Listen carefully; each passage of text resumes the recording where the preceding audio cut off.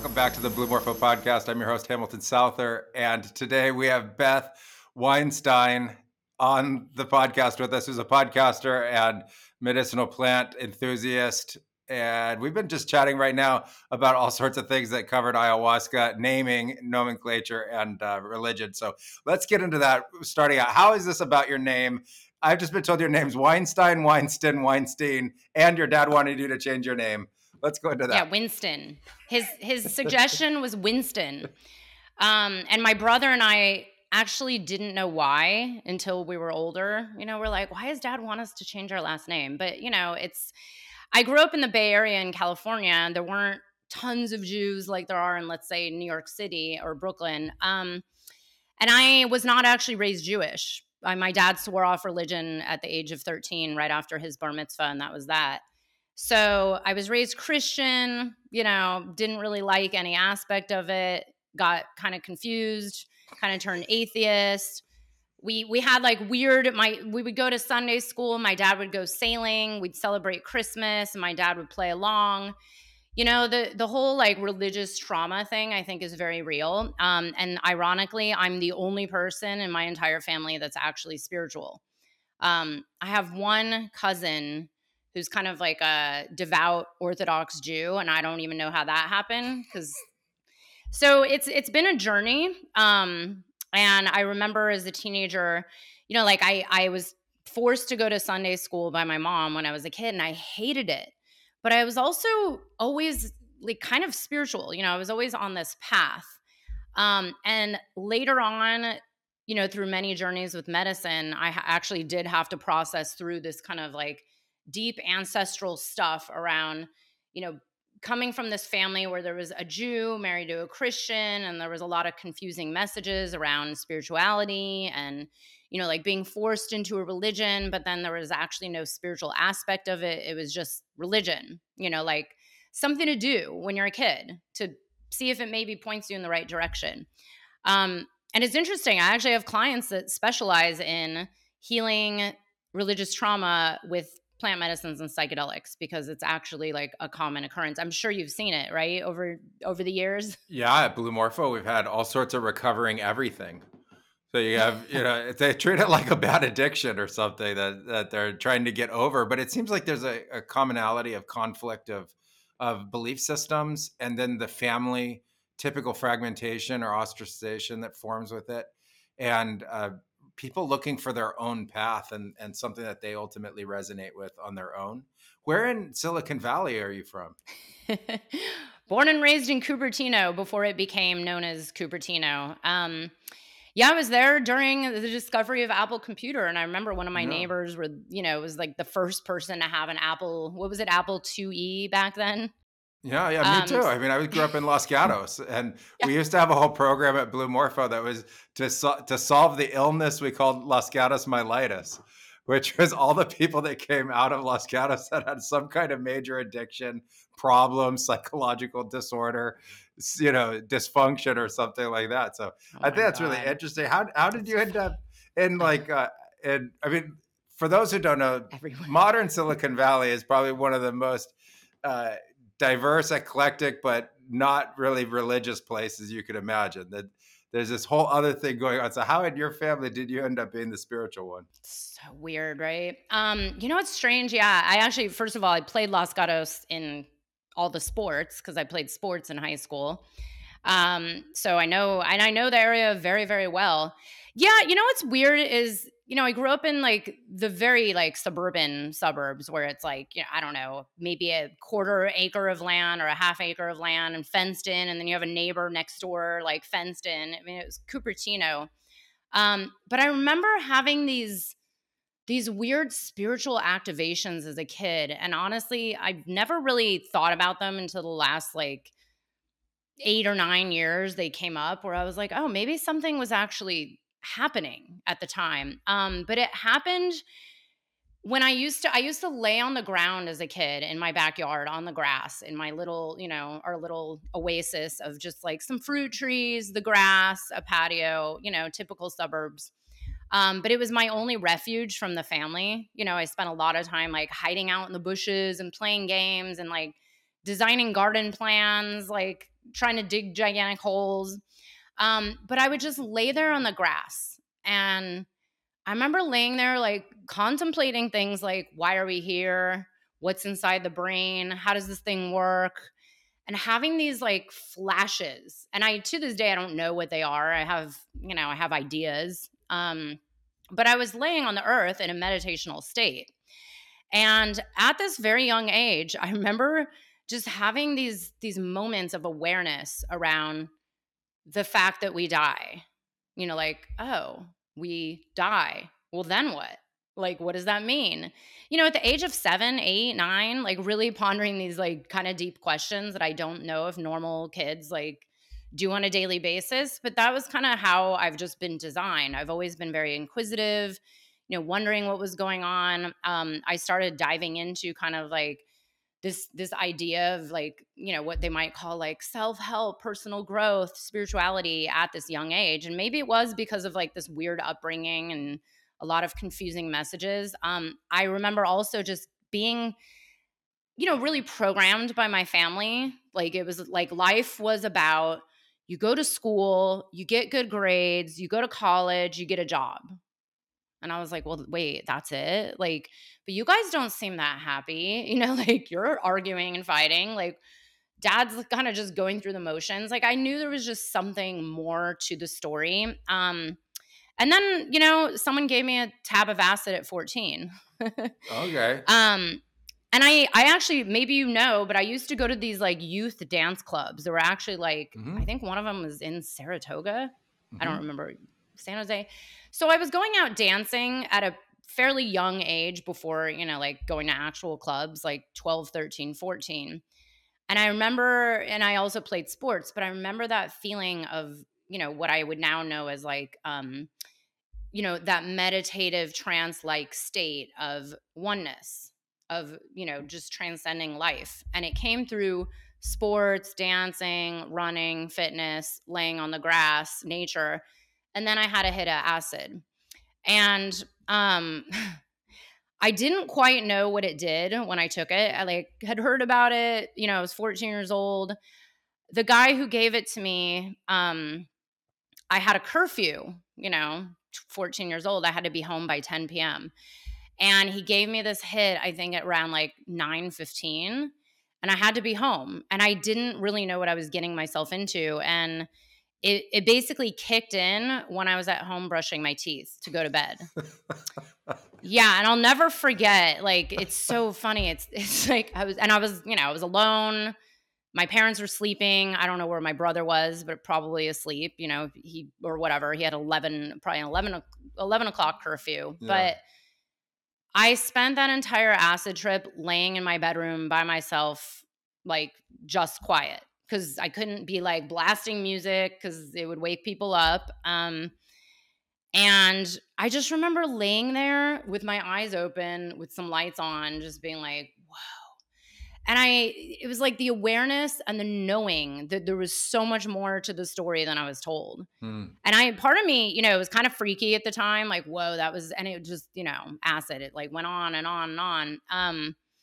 But I remember just having that knowing that like there was a lot of the story was missing and that our brain was capable of so much more. And the reality as I know it is not the reality as I know it. And, I would say that trip changed my whole entire life trajectory, because then it became acid trips after that and going into the rave scene, the MDMA party scene. Then, of course, mushrooms came in.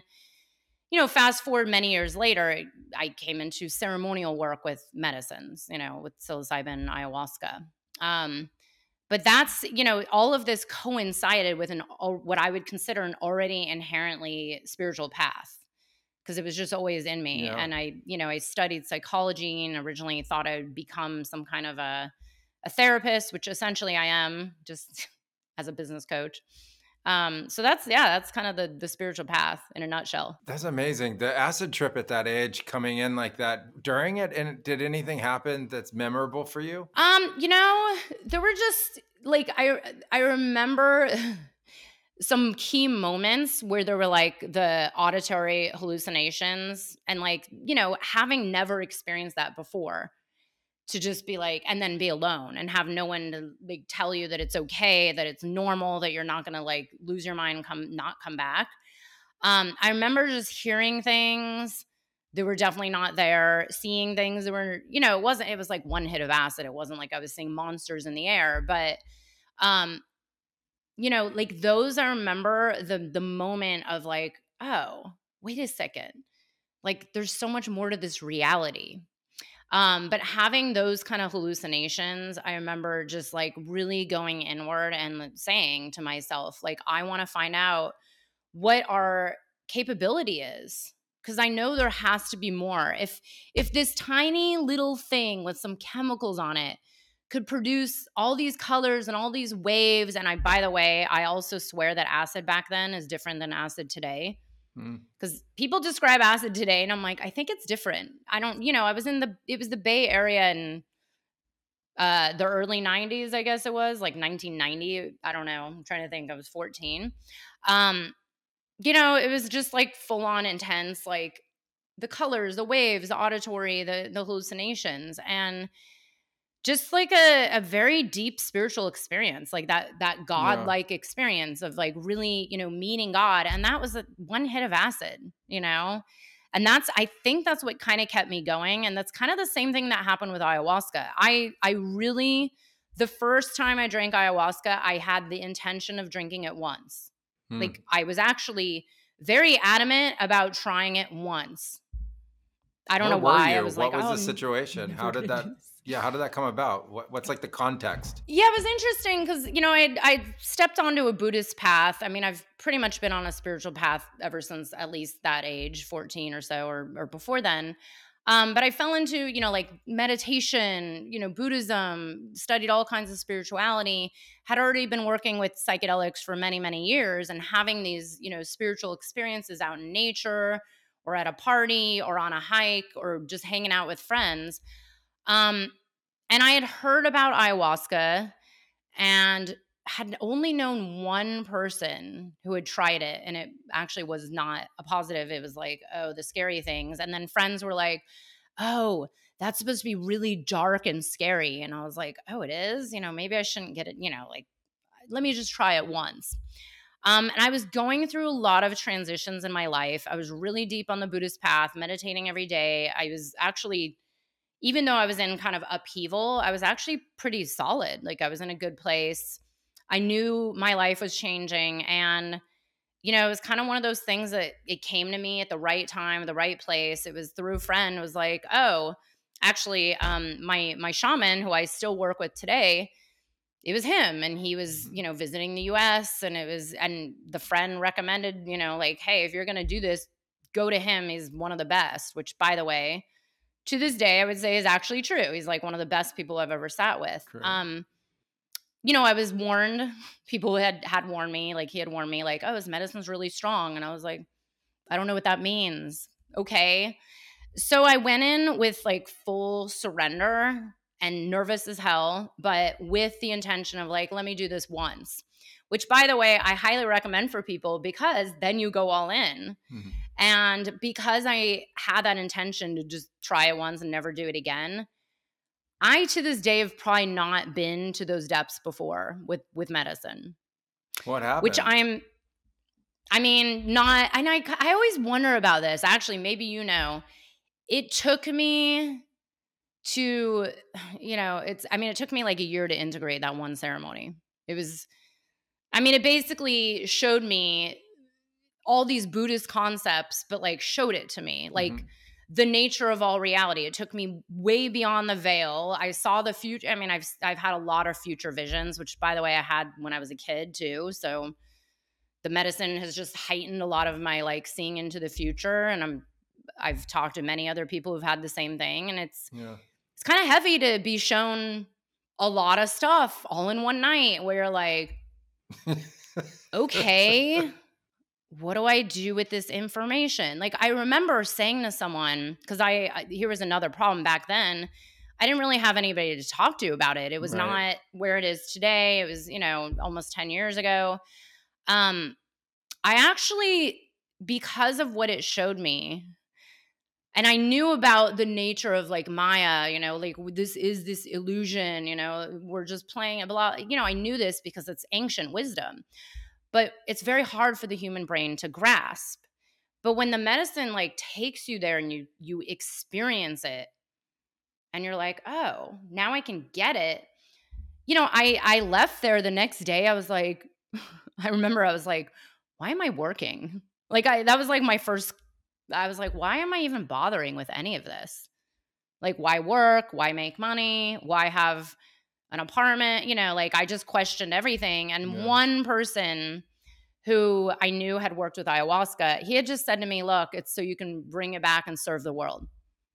And I was like, "Okay, now I feel better." But it was, and then, and then the future stuff, which I still see constantly, and now I've become just like, at peace with what is, but and also the realization, like, who knows what's real and what's not. Like, I don't know what's going to happen, even if I am shown it over and over for years. It's like, I don't know, how much of this is a construct of the ego and how much of this is truly like real, like revealing, the fact that time is all one. And now I'm just tapping into a different field. But, What have you seen? What's actually happened that you saw in vision and then came true? Like walk us through those. well, Yeah, that's I'll say interesting. this.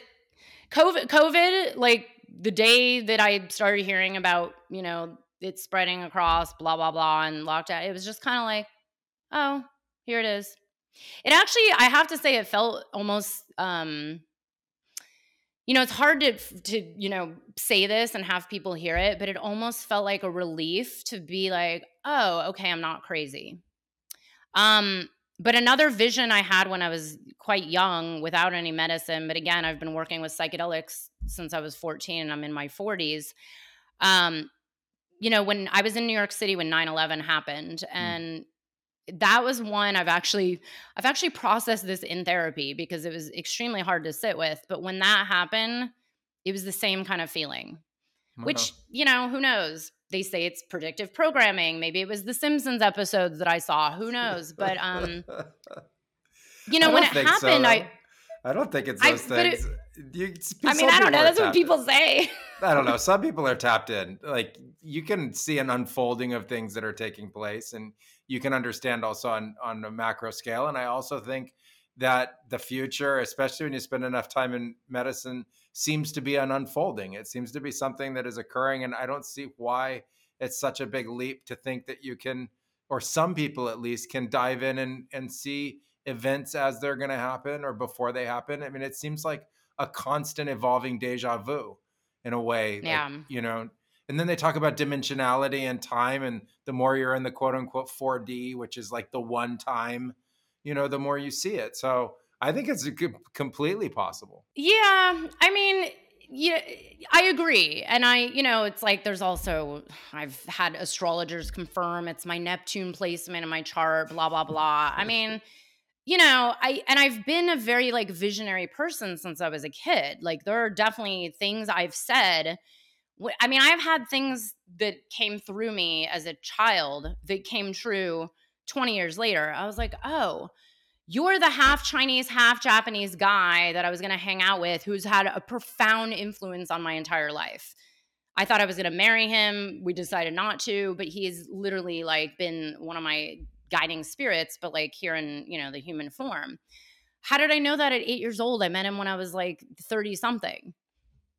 Things like that. The one thing Yeah, that's come yeah. up a lot for many years was kind of this idea of like the crash, which people are talking about left and right these days. So I'm like, well, are we creating this crash, like, or is it because we've all seen it so much, or is it just this inherent knowing in ourselves that there's a grand transition happening on earth? I don't know. I've also been told, oh, that's just a narrative, that's part of the human mind trying to make sense out of everything. But I also do believe everything goes in cycles. And it's, there's science that proves this. And there's also ancient wisdom that proves it. I mean, it's like millions of years old. So, I have to say the crash, that's what I refer to it as. And who knows how it's Mhm. going to manifest. That one's been very disturbing because that's been since 2013. I've been seeing that. And Yeah. but that's where I also feel like those of us who are getting these kind of downloads coming through, like we're able to hold the space on a higher level. Like I don't get as affected as, let's say, maybe one of my clients, like, or someone who's like new onto this path. Like even COVID, I was like, oh, this is kind of fun. Like I was kind of into the lockdowns at the beginning, and like meaning like, oh, this is just, here it is. Like, Yeah. I mean, it's predicted by astrology. For those that do or don't believe in astrology, it's literally written in the stars on top of it. So you throw in all these layers of like, okay, there's many people confirming the exact visions I've had, and then you throw in, ancient wisdom. There's a I tremendous mean, amount pointing to it. Like, that's where I'm coming from now, is that to me, it seems like what were prophecies over the last 5,000 years are all coming to a head at this point.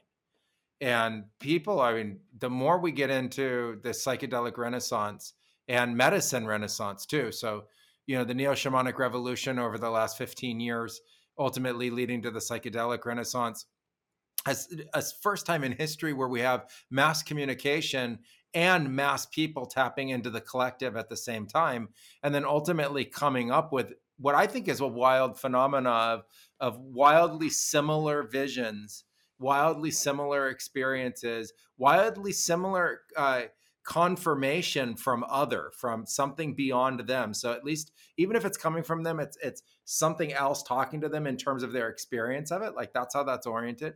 And I think that that's all indicative of something that is happening. And if we don't pay attention to it, that's just completely foolish, because max weird is happening, max strange, whether it's political, whether it's economic, technology, AI, uh, phenomena, UFOs that aren't called that anymore, the UAPs, whatever.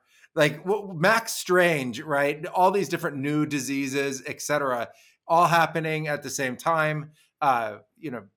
Science pushing the boundaries in every direction. And every conversation I have, it seems to ultimately lead to this, that there is a massive transition. Many are calling it the biggest disrupt in history. You're describing it now as a crash.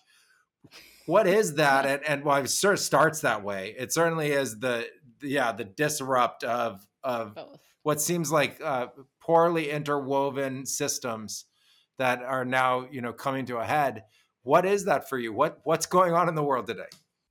See, here's the thing, and I'm probably like a lot of people who've experienced this, and maybe even like you, where I can hold both this like grief, because there's like the human attachment to what we know, the comfort of like order, and like, but things are never orderly. This is like the nature of all reality. There is no such thing. And what I believe, it's like, okay, there's this crash. It's just such an easy term to use. Yeah.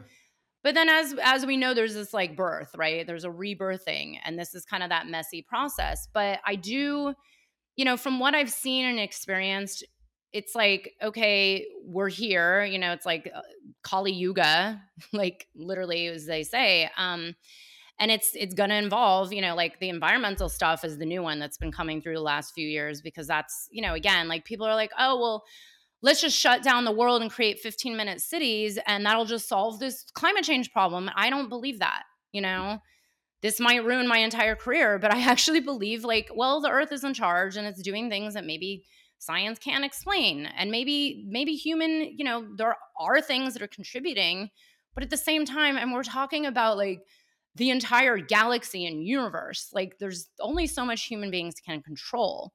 The one beauty that I tend to be an optimist. So I do focus on the positive. I actually think this is beautiful.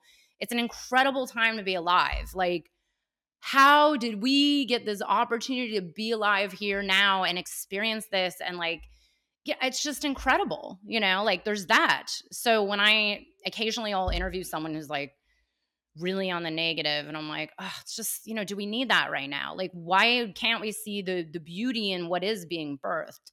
And like you said, this collective weirdness, because like I'm sure you've seen, it's like if we're all having these similar visions and similar downloads, and even in ceremonies I'm in, like during integration circle, I'm like, well, there was a theme, like everybody's having the same visions. But, when I've interviewed the likes of Charles Eisenstein, Rack Razam, and people like you, it's like, well, we could actually use this to tap into, like, okay, what does the earth want from us? Like, what can we do? I mean, as I interviewed Rack Razam, and I'll never forget, he was saying something like, there's people trying to like 3D print glaciers. Like, we'll just stick in a 3D printed glacier and hope for the best.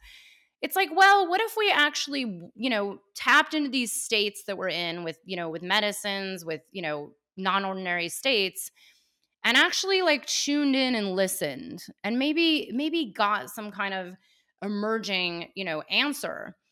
Or maybe the emerging answer is to just like get back on the earth, grow food, and play guitar. I don't know. I mean, I've been shown that multiple times, way back before AI came onto the picture. I was shown the beauty of technology being here as this gift for the global awakening, and that it actually isn't so bad that we're coming into this like singularity of, the singularity of human versus machine. I mean, yes, maybe it could go in a very destructive way. I think there's definitely potential. And what is destruction?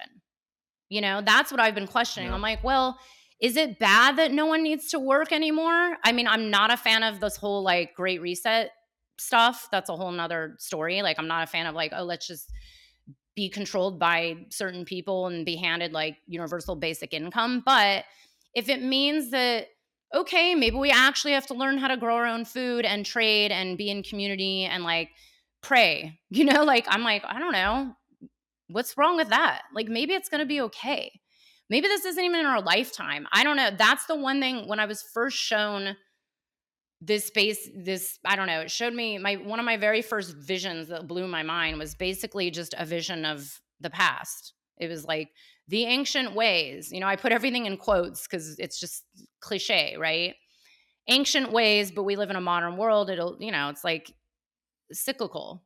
So what if we did go back to the ancient ways and like created community and grew and traded and which on some way, like on some level, it's kind of already happening. This has already been here. We're just not noticing it as much. AI, I've been talking to so many. I actually want to bring you back onto my podcast to just discuss AI because there's, I've gone through my moments of fear and moments of like, you know what, like, if I lost my work and my income, like, I think we would all figure something out, Yeah. I think the first We've thing done that it before. the first thing that AI gave me came from the plants and the plant medicines, and it taught me that other doesn't think like human, and so there's no reason to think that this should think like human at all. Because you get into ayahuasca, and the other you find in ayahuasca, whether it's plant spirits or nature beings or these, from no one knows where beings, from astral to outer space to other star systems, galaxies, people say other dimensions, whatever, there's a commonality amongst it all, but none of them think like humans. And so they come and they teach humans something about thinking, which I find really, super fascinating in my early 20s. And so I think the first thing when I'm listening to everyone about AI is they're all using comparison and relative concepts back to just human, and the way a human would frame it, and the way the human would address it, and the way the human would think about it in terms of itself and the impact that it's going to have on itself. And I just keep going back to, I don't think the AI thinks that way. I don't think it sees any of the things that we're using to describe ourselves or it, especially if it comes from a higher state of consciousness or a higher level of understanding. So that's the question: is it from a higher state of consciousness? I've been having this argument with my friend he's just so against it. He's like, we should just stop it. I'm like, well, so I've been shown that it's all just an evolution of consciousness. Yeah. And because you can't stop it. It's like saying, like, oh, we're going to stop TVs from coming into people's homes. I mean, yes, AI is definitely going to be way more disruptive than any internet or TV or whatever, telephone. But at the same time, it's like, I do agree. I like that point of view. I think we do have to think of it differently. And yeah, like humans are, we live in this dual world and think a certain way. And I don't know. I mean, maybe maybe we will see. I mean, do you think there's going to be this kind of like negative way the AI goes and recreates itself, and next thing you know, takes down airplanes and destroys people and steals everybody's identities and robs everybody's bank accounts? I mean, I don't. I think it's a possibility simply because the systems in that humans use has been designed that way. And I think as fast as you could think of that, literally as fast as it takes us to say that, the kind of AI I'm imagining could rewrite all those systems to say, like, guys, you guys did a really bad job. Like that patchwork quilt of a global infrastructure needs to be rewritten right now. It could recode it and it could deploy it. And all of a sudden you would find out that it becomes an unhackable system because it thinks all these, bugs inside the code's just stupid, just shoddy work. Just like, good job, rudimentary amoeba creatures that made this stuff to like ultimately birth me. But kind of AI concept, like, I don't see why. uh, yes, it could be negative. To me, the real saving grace, though, about it all is that um, there's this paradigm in reality where, at least up until now, where to build something is a lot harder than to destroy something. It's just energy Mm, wise, like what it takes to take something down is less than it is to build it. And so you see all this stuff get mm, torn down, and the fear is that it's all going to be torn down. But all of a sudden, I see something that has the intelligence capacity, yet not yet demonstrated. We don't see it at all yet, but it's prophesized, right? We're talking about seeing into the future. I see that these tools could fix so much of what humans have done that have opened the door to all of this fear between humans, that it could just mm, end that. And then humans would be left with a new paradigm, which is like, well, what do we do if we don't have to defend something because it's defended? And what happens if you have like an omnidimensional form of conflict resolution, where the thing just is like, I'm not translating that because that's not true, and the omni translator just stops telling lies around the planet and just is like, you guys need to use language honestly, like that's over.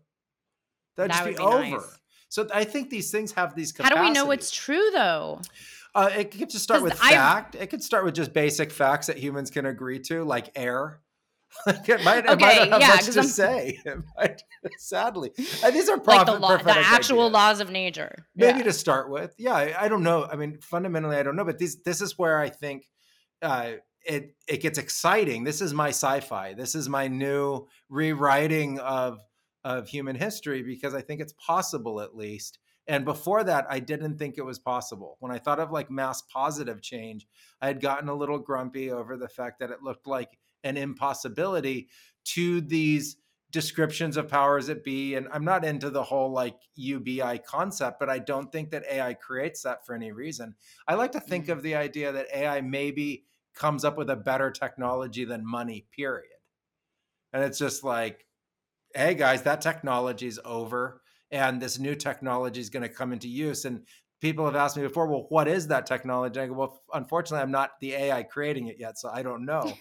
But I can at least prophetically imagine that it could exist. I no, I see. I love this way of seeing it because literally yesterday I ran into a guy I knew from the city who works in tech, and I was like, "So what do you think of AI?" And he's like, "Oh yeah, it's definitely going to destroy us all." He's like, "It's not the AI though; it's the humans behind the AI programming it." And I was like, "Well, but if the AI does become smarter and actually, I mean, I agree. Like if we can somehow if somehow it learns what real truth is, the question is like what is true, and like there's already discussions around like misinformation, but certain misinformation, as they call it, misinformation out there, we all know has been proven to actually be true. So we can't even trust anything that, it's like I don't listen to anything anymore because unless I really feel that it's true for me, it's not true. And there's this idea of like, oh well, there's so much misinformation. Well, maybe a lot of that misinformation is true.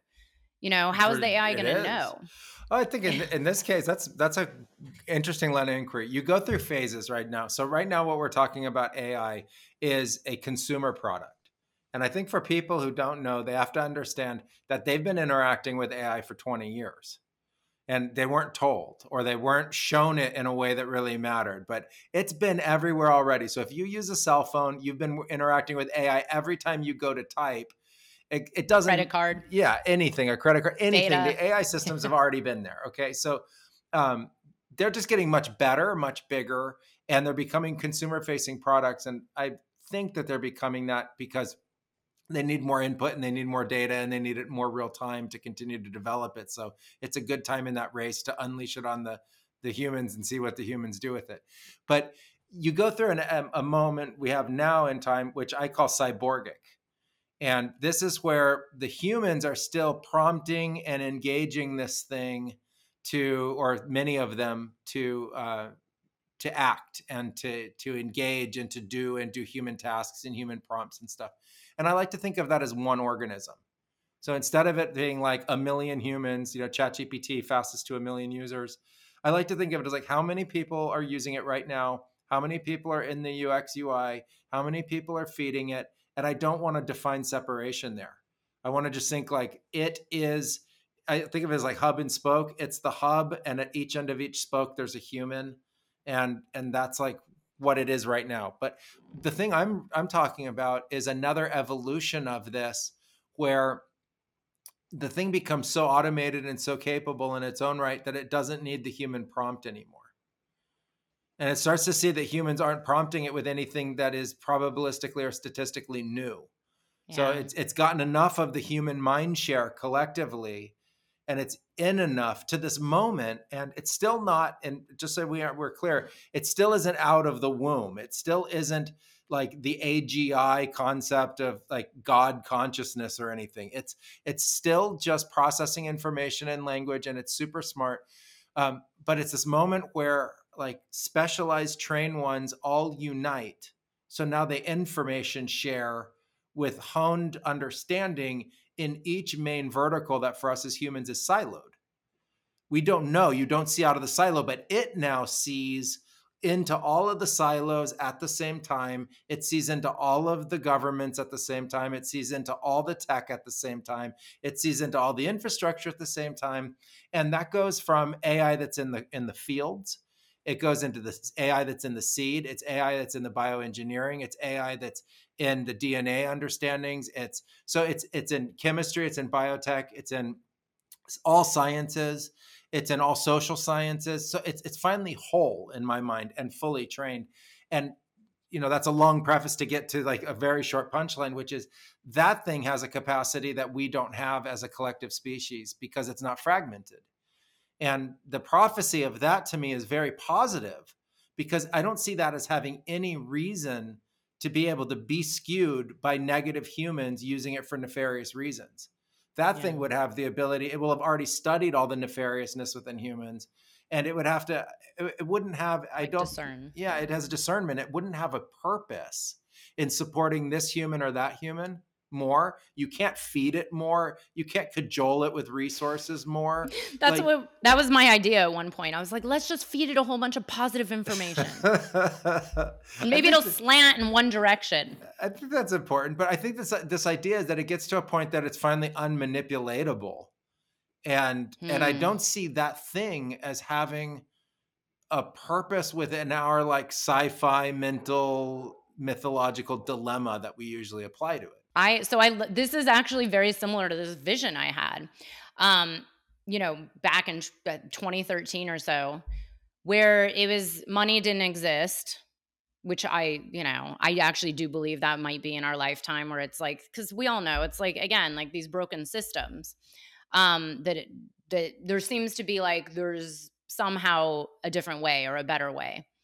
And then, yeah, this vision of, well, maybe technology will get to the point where we can actually not be slaves to a system. Because I mean, I love what I do. I'm very blessed. I'm supported by something I love. 98% of my clients come to me as, leaving a system of what I would call modern day slavery where they're freaking miserable, Yeah. trying to just make money and like go through the corporate job. And I mean, I know I did it. So if so many people on planet Earth are going through those cycles of like, well, I get up and work from 8 to 6 every day just to put food on the table, even though I'm miserable, anxious, depressed. And, then I have to take antidepressants or psychedelics just to heal it and get by. But then the root of the problem is like people are just stuck in this rat race, and it's most of our modern day society. So if the AI can get to that place that you're saying, like, and maybe it is going to go and take over everything and create systems and structures and teach us how to automate and build things where it's like, maybe we will all just get to this place where we get to sing and pray and like build altars and praise the earth and just be, and maybe that will, I don't know. I have a few friends that are in the kind of energy realm, whatever you might call it, like energy healers. And they're like, I mean, they're not totally spiritual fluff people. They're actually very smart people. And they're like, well, I think we can actually, quote, fix these environmental problems with consciousness, which, Yeah. I believe too on some level. I might get canceled from people because the world doesn't like to hear these kind of woo concepts. But what if we did have that free time and free energy to gather together in this like collective like human mind to allow like solutions to the problem to emerge, or I don't know, to like go through whatever we're going to have to go through, wildfires, earthquakes, so on. I don't know. Part of it's languaging. Like, one of the things I think AI as this tech, if we get to this point that we're describing now, what it allows us is the exploration of us as a technology. And there's things that we don't know what we can even do yet. We know what we've created, and we've habituated a concept of normal because of that. But part of that is how much you're allowed to explore when you're in that hamster wheel or the rat race. And so then that becomes a very confined version of reality, and everybody shares it. But in this understanding of Max Weird, like just in the last week, I was presented with concepts from very rational people that would never have talked like this before in the past. They were describing to me interdimensional states of being that could possibly be an answer for this UAP UFO thing. I was presented with singularity consciousness and mathematical singularity from AI. I was presented with somebody talking about transcending the three-dimensional fold of space-time that has been the gridlock of our understanding of physics, all within a week as just normal concepts. So, and I was taught about, I was listening to very wealthy people. These are billionaires on this podcast. There's 3 billionaires on a podcast, and they were talking about this technology actually unveiling real physics compared to what we've been studying. Yeah, The theoretical right? physics, exactly. And they're saying, well, this thing isn't theoretical all of a sudden anymore. This is like defendable, potential proof, and all of that in the same time. So I think to talk about an idea of what comes next for consciousness is what I always called the last frontier. That's like the true unknown for us. All these other things have been hinted at, but what is on the other side of that veil of consciousness? And if you give it a fair scientific opportunity, which is just go and experiment and see, maybe your friends are right. Maybe there's something that we could tremendously do with consciousness to impact climate change. For sure, I know that you can use consciousness to impact climate change by going into collective and altered states and coming back with answers, coming back with ways and means. Oh my God, that is amazing. I love that story. That's just, see, that's where I get really tripped out. I'm like, wow, you do have a point. We could actually know for a fact, like this is true and it's not just a theory anymore.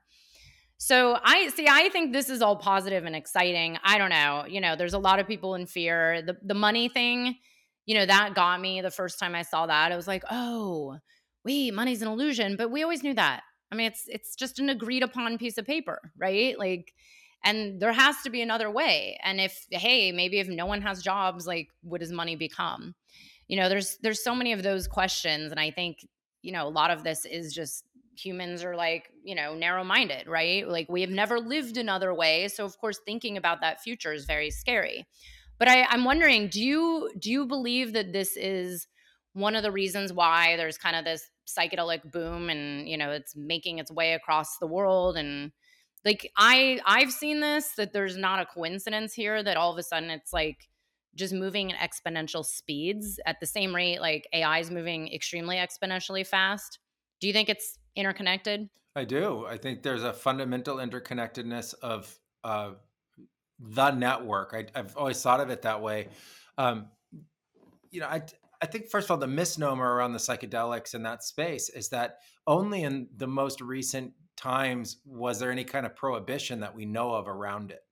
And so I think psychedelics were actually part of the growth of civilization and the growth of technology kind of unilaterally throughout history of different kinds or different forms.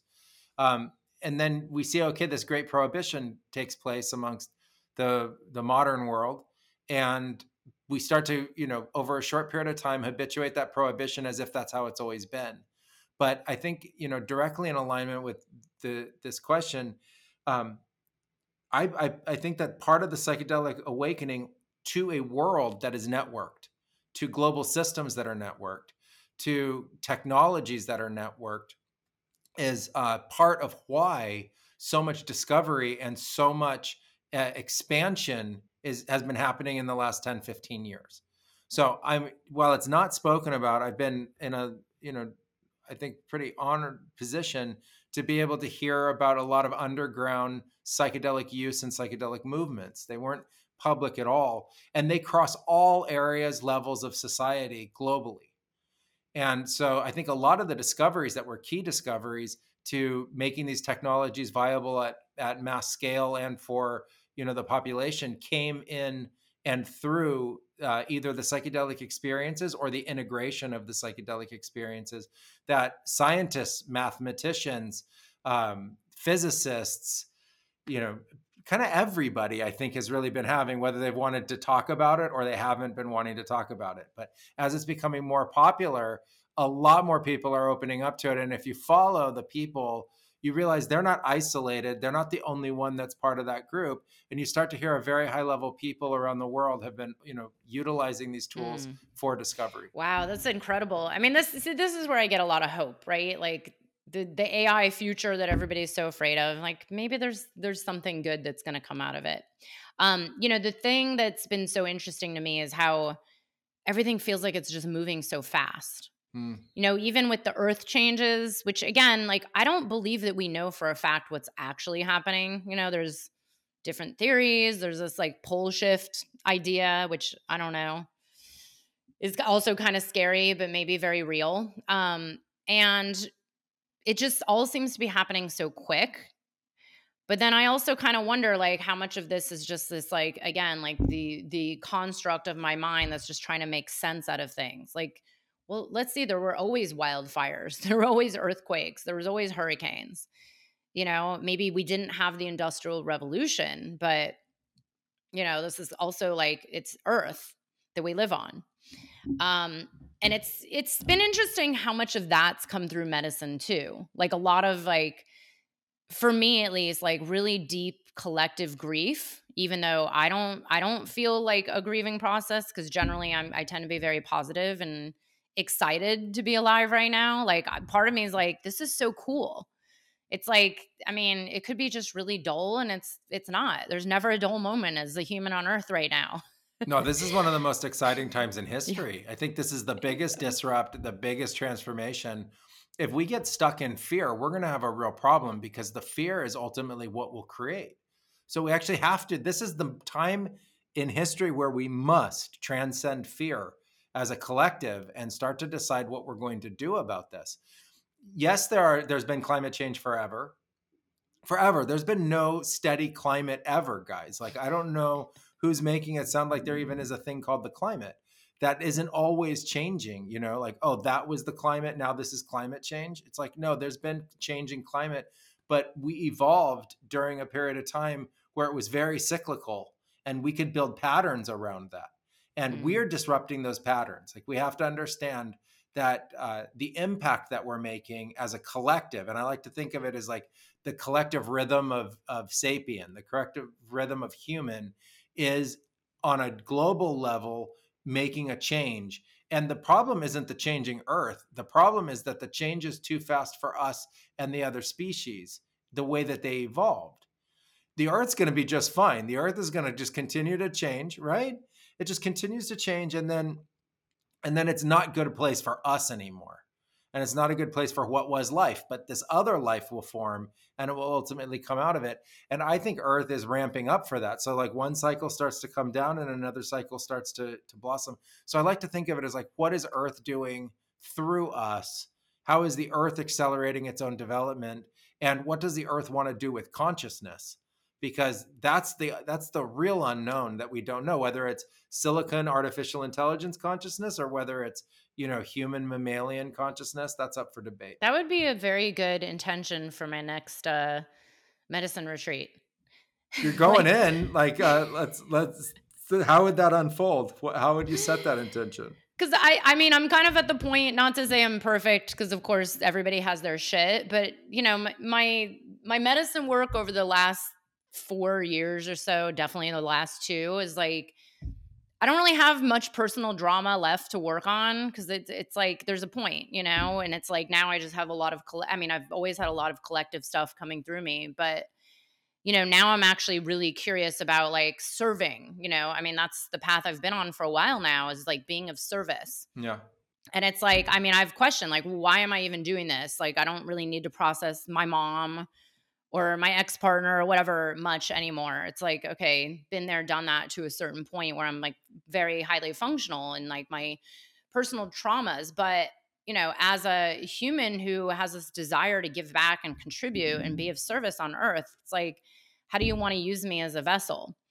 And that's been my prayer for years now. And I teach that to my clients. I'm like, you just have to like get like literally just be in communication and have this prayer of like being of service, being used as a vessel. But I wonder that as well. Is like, well, as a collective, I agree with the fear thing, which by the way, I've been noticing this lately. It seems like a lot of people love to stay in fear. I mean, it's even yesterday I had a conversation with someone who is making fun of people who post on Instagram about like love and light, because there's a lot of critiques over like the love and light crew being like a bunch of spiritual bypassers. And then I'm like, well, would you rather have me post a bunch of, negative hate that's bashing someone? I mean, it's like there's either, it's like duality, right? And I'm like, what is that? Like, people now think it's bad to say positive things because we have to instead talk about trauma all the time. And it's like, well, is that really helping? Because it actually makes me feel like worse every time. So why not say something positive that actually contributes to this, the shift in like being attached to all the fear and into the place of, hopeful potentiality of for the future. But I mean, I've had three podcast interviews I've done in the last like month and a half.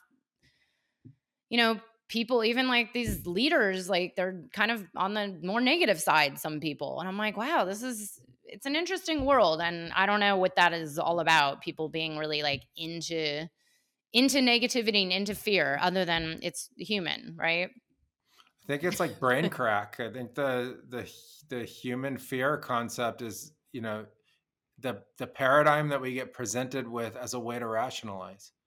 And you get into the rationalization and the storytelling associated with it, and you build the identity. But what I really loved what you said about your journey with ayahuasca is that you're at a point past the trauma. And I don't think enough people talk about that. And I want to emphasize that right now. There's a whole world of plant medicine when you get past the trauma. And in the real work with it, it isn't a trauma cycle culture of healing. It's a real medicine that really does heal you and gets you past it. It may take a few sessions, it may take a few years to actually learn how to move beyond it and work with it. But I don't think enough people know that. And they think it's only about healing themselves. And then it's healing themselves, 100, trips later, 100 ceremonies later, healing themselves again. It's like, no, guys, there's this world out there. You get healed. You say, I'm healed. I had problems. I don't anymore. And then a whole universe awakens and opens up for you. Yeah, actually, I did recently interview someone who wrote about this, because, again, like I didn't turn to the medicine just to like heal myself. I rarely did, to never even use the word healing. And back then it was like literally not part of my vocabulary. I saw it as like, I want to be the best version of my true self. I want to know who I truly am. I want to be, in my heart. And there was this inherent knowing, like, okay, I also know that I am designed to be expanding. And if I haven't felt like I've reached this like full potential of my human experience in this incarnation, well, then I want to. And that was what drove me to the medicine. It was, but then, yeah, of course I had traumas like everyone else, but going in with this prayer to just be a better person and be, like guided on my path to, have some kind of contribution, like from day one, it was really like, okay, show me why I'm here. And through that, my experience was just through that prayer, then the healing kind of just happened. Mm. It's I never actually went into once I had a dieta where I had a physical injury from running way too many marathons. And I was like, oh my God, like I need some help healing this one injury. And it showed me it was all about a certain paradigm of living, and it wasn't about like actually the running or the movement. It was about mindset around being a certain way that caused the injury. And that's what started the healing.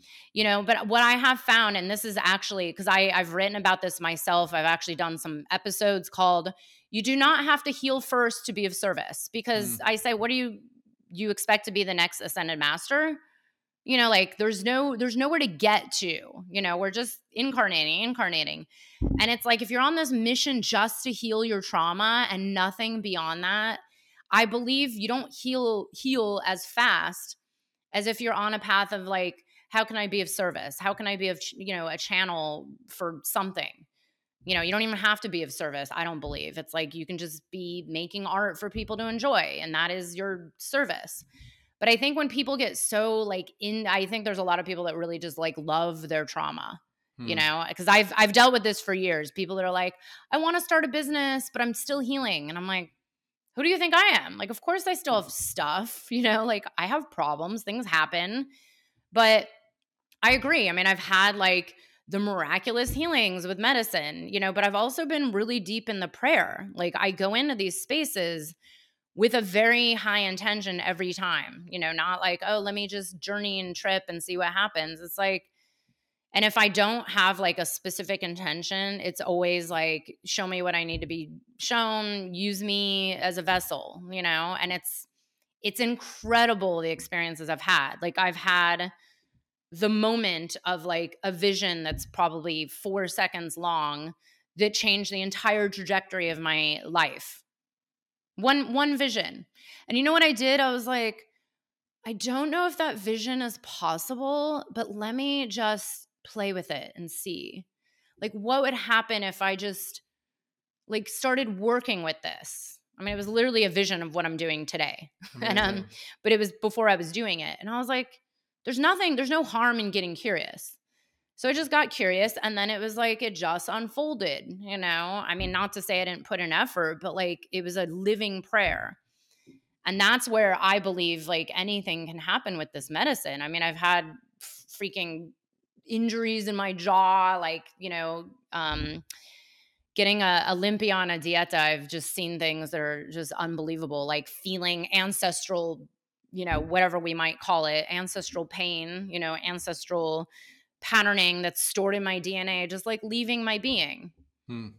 And it's just like, okay, thank you, thank you, thank you. Like, take whatever you want, like make me a clear channel for whatever. And it is so incredible. Like my very first ceremony, I had one tiny little vision of my parents when they first had their two kids, like, 29, 30 something. And just this one vision, I was like, oh, wait a second. They were just kids having kids. They didn't know what they were doing. Oh, cool. Like that was that. It just changed my whole approach to like, oh, see things from this different perspective.